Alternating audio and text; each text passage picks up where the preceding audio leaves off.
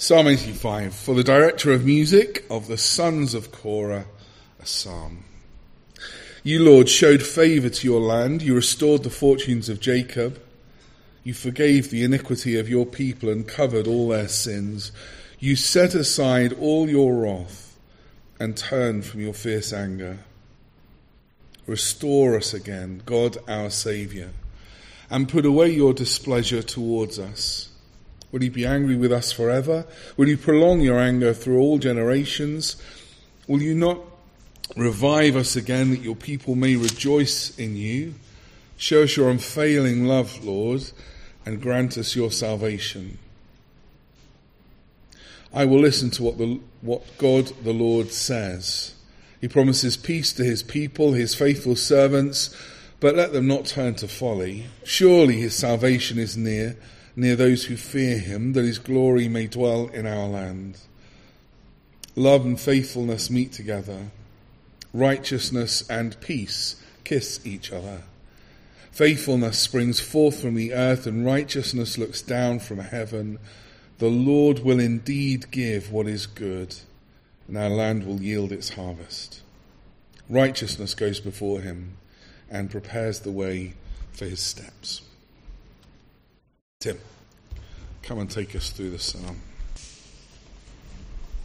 Should we pray together? We thank you, Father, for your word. Thank you that we can gather together and hear from you. Open our hearts. Help us to hear from you. We ask in Jesus' name. Amen. Well, a few years ago when we moved to Manchester, we had the patch of wasteland that had passed for a back garden behind our house changed into a neat little low-maintenance garden. And the garden looked really good for a while until we looked after a Labrador. Barney the Labrador was good at scaring away the numerous cats that came into the garden, but he also had a fondness for doing some digging and cocking his leg over the plants as well. So this abuse that the garden was getting, our nice little garden, and the infamous Manchester rain being very frequent as well, doing its work, began to undo the work, the good work that had been done in that little back garden. Well, now that Barney's in Japan, we've sent him off to Japan, and we're missing him very much. But now that he's there and the weather's improving, we're getting out there and seeing what the situation is in that garden. We're working out what's dead, what's alive, chucking things into our green bin, and even getting online a little bit and finding out what we can prune and what we shouldn't prune. It's a bit painful comparing photos of what it looked like just after it was done with what it looks like now, but it's important that we do that so that we can see what it was and then how we might be able to improve it and even make it better than it was, although without the help of an actual gardener with our gardening skills, that's probably not too likely. But I think this movement that I've just talked about here is actually close to what we find in Psalm 85. So in this psalm we find a looking back, don't we, to remind us of what's been accomplished. And it's also a looking back to remind us of what can be now. And then it's to inspire us to hope for something even more wonderful to come. In the psalm we see God's people have a responsibility not to mess up the garden, as it were, by turning to folly, in verse 8. But the spiritual flourishing of God's people in the Lord's place and under his rule depends wholly on the Lord, we see in this psalm. So he's the great gardener who makes everything grow through his restoring and reviving grace. So in Psalm 85, looking back on the grace of the Lord to them, God's people pray for restoration and revival. They're trusting that the Lord will answer them and lead them into the fulfillment of his promises to them in the future. So as we take some time together to look at the psalm, let's reflect how this this dynamic relates to us too, and our spiritual condition as the Lord's people here and now. The Psalm's in 4 parts, as you'll see it laid out in your Bible, I'm sure. And let's follow its movement under 4 headings. So proclaiming his past grace, and then pleading his present grace, then patiently waiting on his promises, and then proclaiming his future grace. So let's begin with proclaiming his past grace in verses 1 to 3. And here the psalmist proclaims the Lord's past grace to his people, to Jacob, which represents all Israel. And all the verbs in verses 1 to 3 are in the past tense, aren't they? And we constantly find this looking back on the Lord's past acts, don't we, in the Psalms and actually in the whole Bible as we read the Bible. There's this looking back in the rear-view mirror, as it were, to what the Lord has done for his people, a recalling to mind and a proclaiming of it and celebrating it as God's people. One of the features of Japanese culture is the importance placed on the past and the past's place in the present. Some have called it memorialism. It shows in how the ancestors are honoured within Japanese culture, whether or not people actually believe in an afterlife. People honour the ancestors, and also in various forms of daily life in Japan too. Diary keeping, for example, has always been very, very popular in Japan. It's even been called an obsession for Japanese people to log what they've been doing each day. I'm always really impressed by how much of their childhood and significant things that happened in their childhood when people were growing up, people can remember. My own memories of childhood are pretty jumbled up and vague a lot of the time. But it's because these important points in people's lives, when children are growing up in Japan, they're marked. They're given lots of attention and significance in schools and communities. There are all kinds of ceremonies and formalities and records made to memorialize these significant events in life. And Christian faith shouldn't just concern itself with the now. That would make it rootless and shallow. It should always be looking back to what God has done and drawing nutrition from that. I think in our cultural climate today, there's almost an idolizing of now, an idolizing of our ways of thinking and doing things. The past treated a bit like an old junk shop, and anything problematic can be chucked into the skip. Anything that jars with our ideological standards. But we, as Christians, we can't afford to just chuck things out from the past indiscriminately. We can't afford to airbrush our ancestral past, as it were. If we do that, then we won't learn from it, and we'll actually bring harm upon ourselves. No, we're a people with a history and a heritage. It's not a dry, dusty record, just a record of things that happened in the past. It's a living history. It's a living history because it's a history of how the living God has acted to save his people. What he's done for us in our slavery to sin. And it's all centered on God and his mission to save. If you just look back at the very structure of Psalm 85, it's literally God-centered. Notice how in the beginning, in verse 1, you have his name, the Lord. And then there in the middle, in verses 7 and 8, repeated twice, the Lord, the Lord. And then right near the end, again, verse 12, the Lord. God-centered.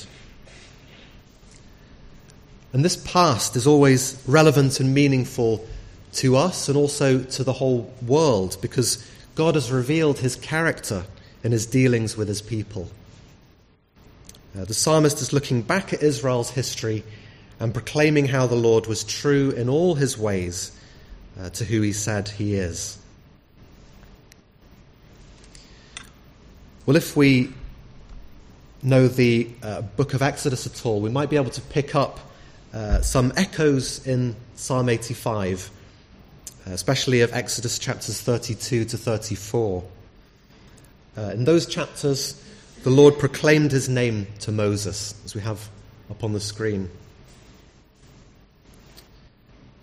After the Israelites had grievously sinned, I'm sure you know the story, breaking the covenant with the Lord, Moses pleaded with the Lord to show favour in his sight, as I put in bold then, several times. And we see that in the psalm.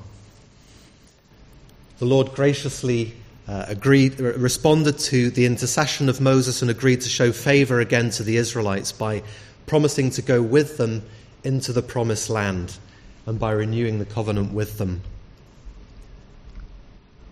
And he proclaims his name to Moses in that really key part of the book of Exodus, and a wonderful couple of verses to memorize. He told Moses he'd show him his glory as he proclaimed his name. The Lord, a God merciful and gracious, slow to anger, and abounding in steadfast love and faithfulness, keeping steadfast love to thousands, forgiving iniquity and transgression and sin. And so in the psalm we're looking at today, we look back and see how the Lord has been completely faithful to his name. Just as Moses had pleaded, the Lord showed favour. Look again at verse 1. And he restored them. He forgave their iniquity. Verse 2. And as we follow Israel's story, we realise, don't we, that it's not a one-off. Time and again the Lord forgave his people and restored them. Verse 1 again. You restored the fortunes of Jacob. And this is a reference to the restoration of God's people from exile to Babylon, to their land. The King James Version has it as, thou hast brought back the captivity of Jacob. Again, the Lord's faithfulness to his promises. And this same Lord has continued to act in faithfulness to his name. We've already been singing about that, haven't we, this morning, and hearing from his word. And we stand at a point over 2,500 years later with the cross of Jesus revealing the fullness of the Lord's glory. What favour he has shown to us in the cross. He's restored our fortunes through the cross, freeing us from captivity to sin and Satan and making us alive with him in Christ, when all we had to look forward to was death and hell. He's forgiven our iniquity, our wickedness in rejecting his ways, and covered all our sin by the cross. He's set aside his wrath that we were under because of our sin and has turned from his fierce anger towards us because of the cross. So we have the greatest reason, don't we, for looking back. For looking back on what was accomplished in the past at the cross. And we also have the greatest reason for proclaiming the gospel too, this gospel. Because it continues to change us and anyone who would believe from every nation, from every people. And each one of us can look back and thank the Lord for how in different ways he's worked in our lives over the years. How he graciously broke down your hostility or indifference to Jesus and his gospel and brought you to himself and into his family. How he answered your prayers for a difficult situation in the family or at work. How he helped you to trust him through an illness that didn't get better. or how to show more love and patience in a relationship that hurts you and tested you. And it's good too, isn't it, that we look back as church families on how the Lord has led us and what he's done for us. I still remember the anniversary events not too long ago and the celebration that was here at Rock. So let's not forget, but recall this past but always significant works of the Lord for us.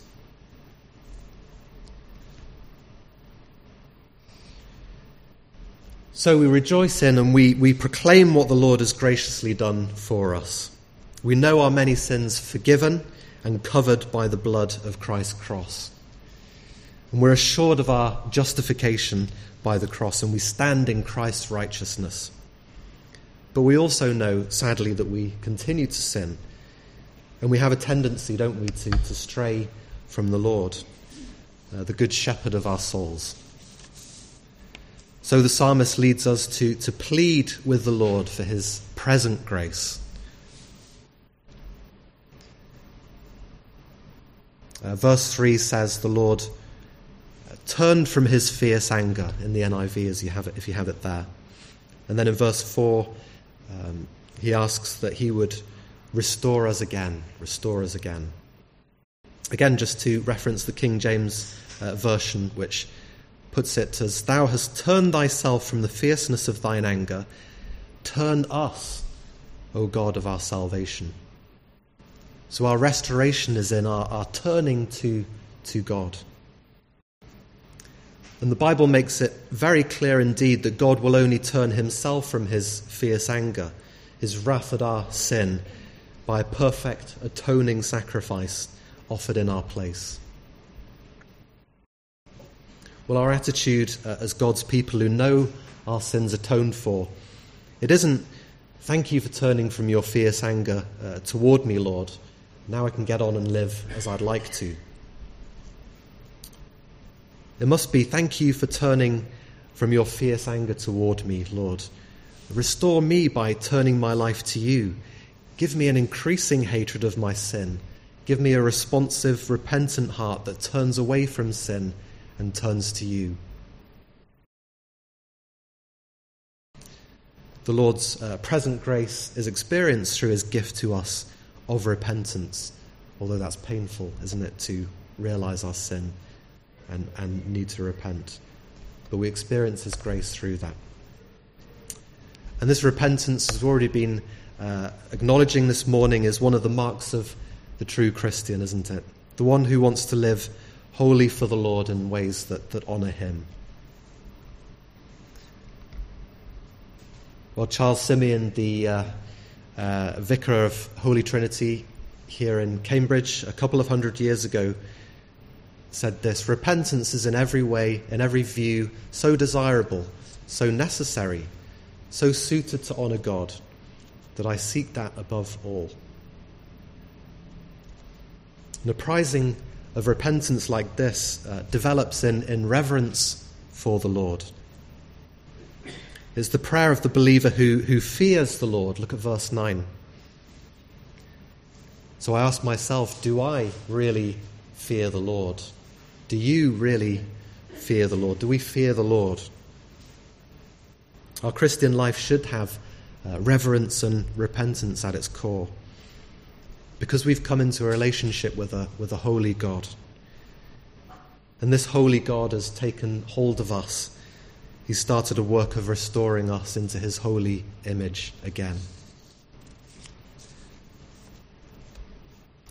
But there's something unsettling in this psalm. If we look at the second half of verse 4 and verse 5, what does the psalmist say?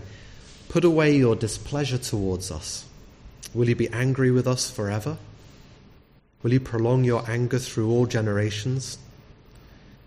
Well, the psalmist has proclaimed what the Lord has done in covering our sins, but now he's pleading the Lord's present grace. He's asking that the Lord will put away his displeasure or his indignation towards us. The Lord's anger has been towards us. His anger towards us has been decisively turned away at the cross. We will never have to face his anger, thanks to his amazing grace. Well, could this idea here in the psalm of God's displeasure just be something we don't need to think about as Christians? Is it just an Old Testament idea? But then we do need to reflect, don't we?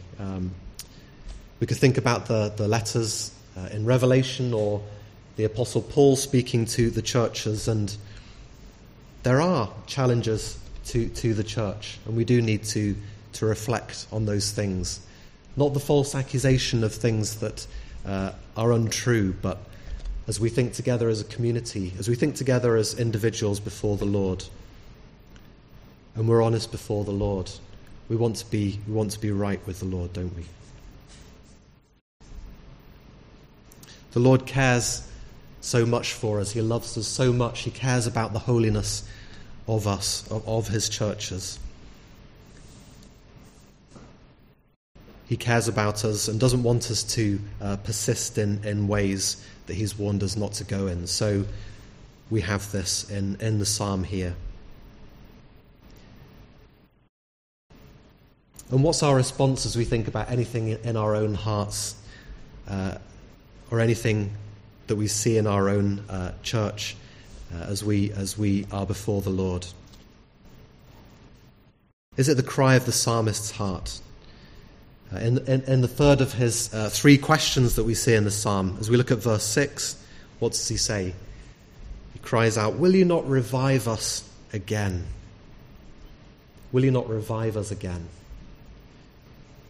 Well, there isn't a specific word for revival in the Bible, but at various times in the Old Testament, God does revive the spiritual life of his people. Last week, I know you were looking at 2 Samuel chapter 6. Mike was preaching from that, and that's one great example of God reviving his people in a particular way.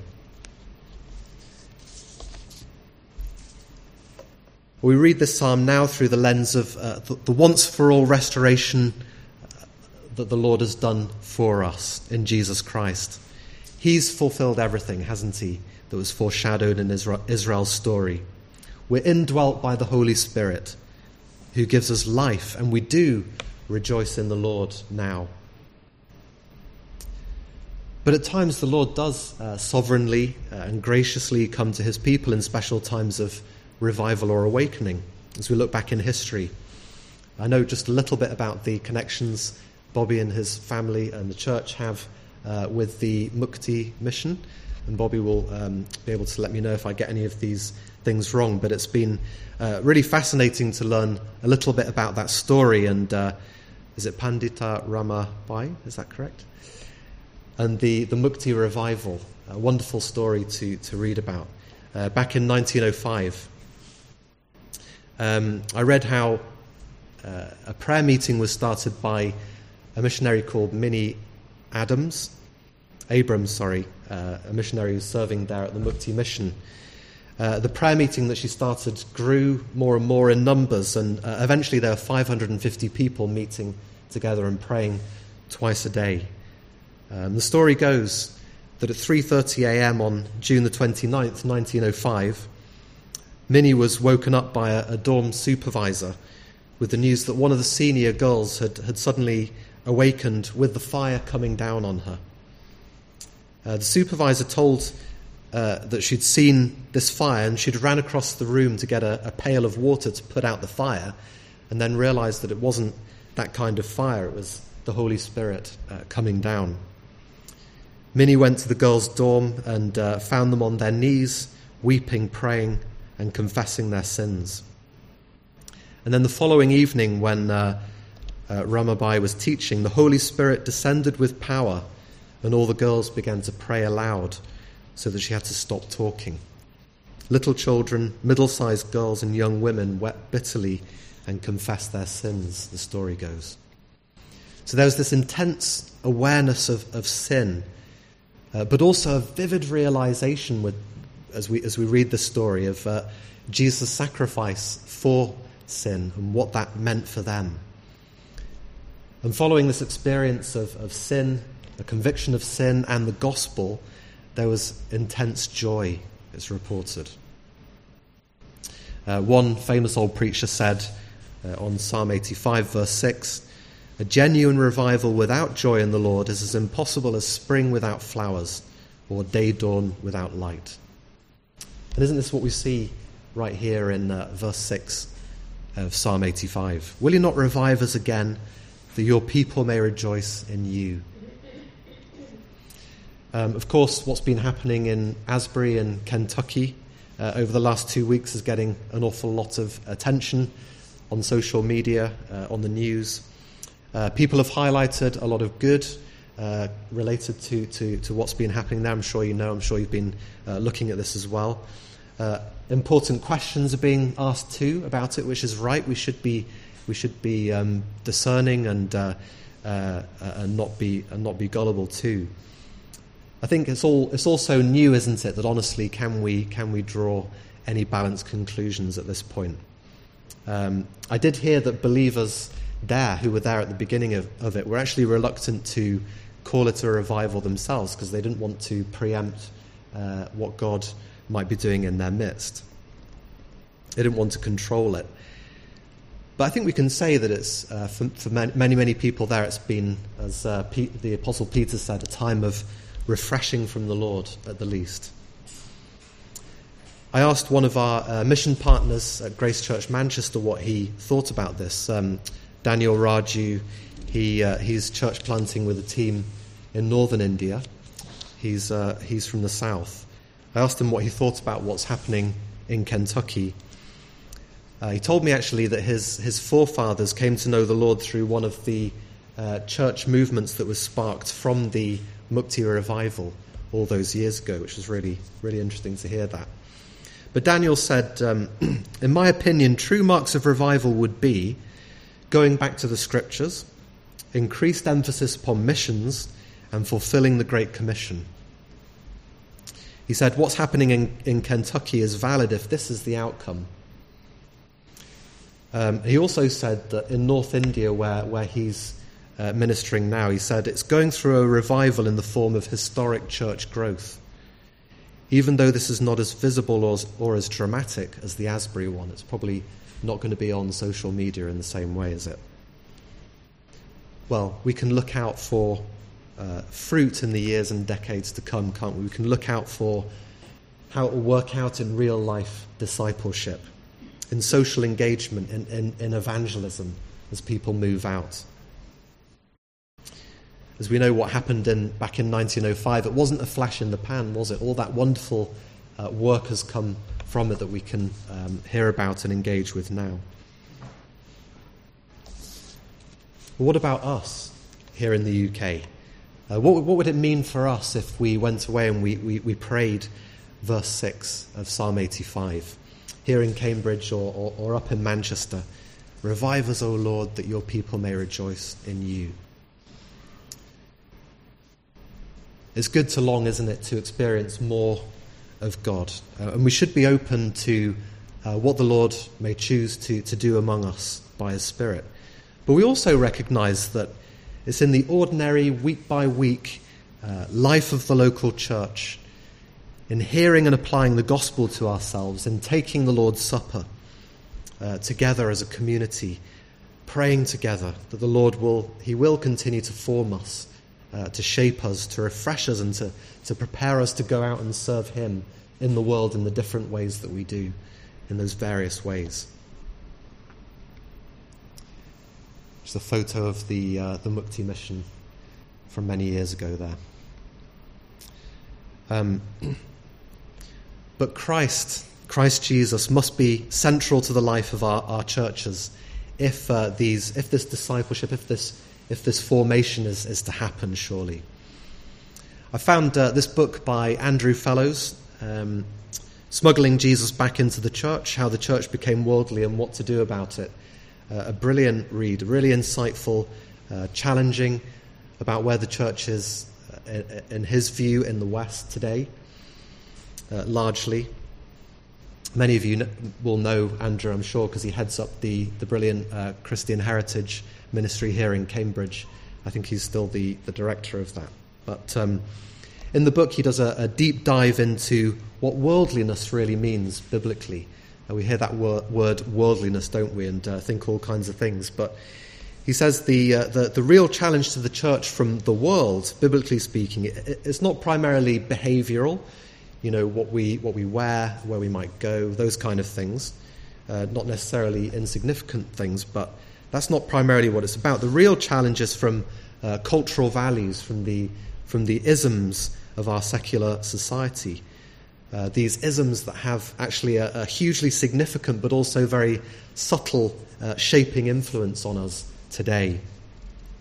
And these values have, in many ways, been working on the church and secularizing the church, which has led to a loss of spiritual vitality in the church. It's not a book that's out to condemn the church or say negative stuff. I think Andrew was a pastor himself. You definitely see his love for the church. It's out of concern that he's writing from this perspective. But it explores, the book really explores what it mean to as it were, bring Christ back to the centre of our life and worship. And he talks about our need for both reformation, scriptural reformation, and revival at the same time. So, well worth reflecting on, I think.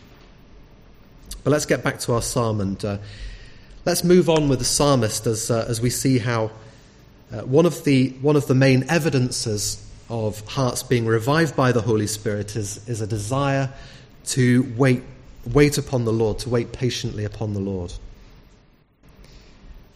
To wait upon him because he's at the centre of importance in our life together as Christ's church, and at the centre of each of us as his people, as his saints.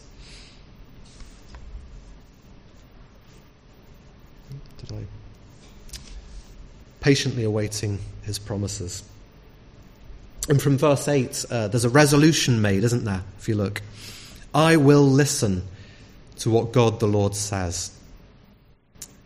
The ESV says, let me hear what God the Lord will speak. So it's a resolution to patiently wait on the Lord, to hear what he has to say to us. It's like the boy Samuel in the temple when the Lord called him. He said, speak, for your servant hears.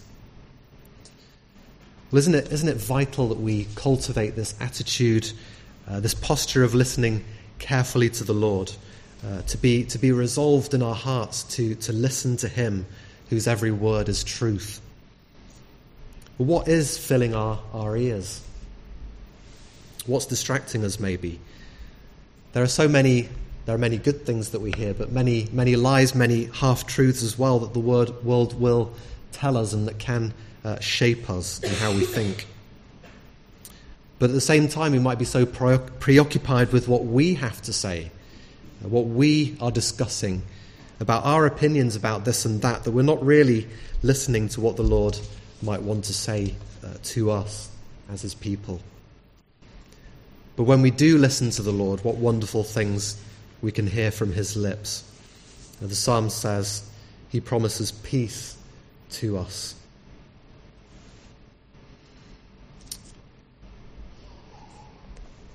There in verse 8. And in response to this promise of peace, there's a request that the Lord would keep us in the way of wisdom. As we've mentioned already, let us not turn back to folly and sin again, after the Lord has turned to us and we've turned to him. We might pray something like this from Robert Parker.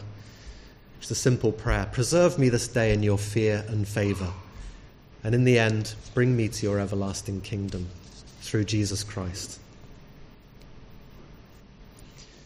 And as we pray for preservation in the Lord's fear and favour, we can have the same confidence that we see here that the psalmist has, as he's asked these important questions in verses 5 to 7.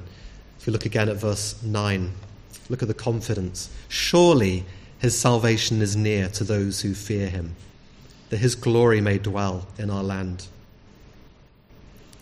Because of Jesus, surely we will enter into the fullness of his salvation, seeing his glory in the Lord's everlasting kingdom. And he, the Lord Jesus, is interceding for us before his Father. So we've been on a journey of reorientation through this psalm. And the last few verses that we'll look at, they direct us to the future and paint us a beautiful picture of the Lord's glory dwelling in the land.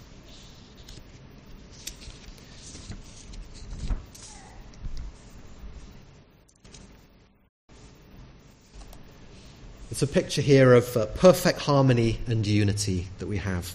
Love and faithfulness meet together like friends. Righteousness and peace kiss each other with mutual warmth and affection.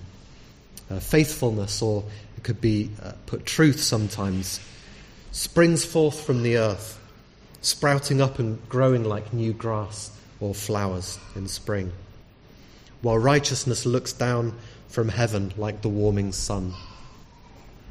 Everything is in harmony. Everything's united. Everything's in balance.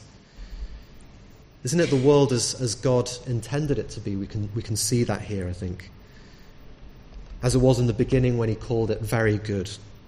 And as it will be, but even better, even more glorious when the new heavens and the new earth are revealed. Just another quotation for you. Someone reflecting on Psalm 85. As we pray this prayer, we realize we are being caught up in a plea not simply for personal revival, but cosmic restoration. We find ourselves praying, in fact, for nothing less than God's kingdom to come on earth as it is in heaven.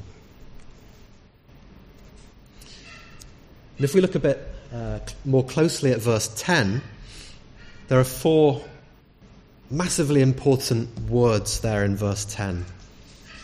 What have we got? We've got love, faithfulness, righteousness, and peace. And these are all attributes, they're characteristics of God, aren't they, that we see in him.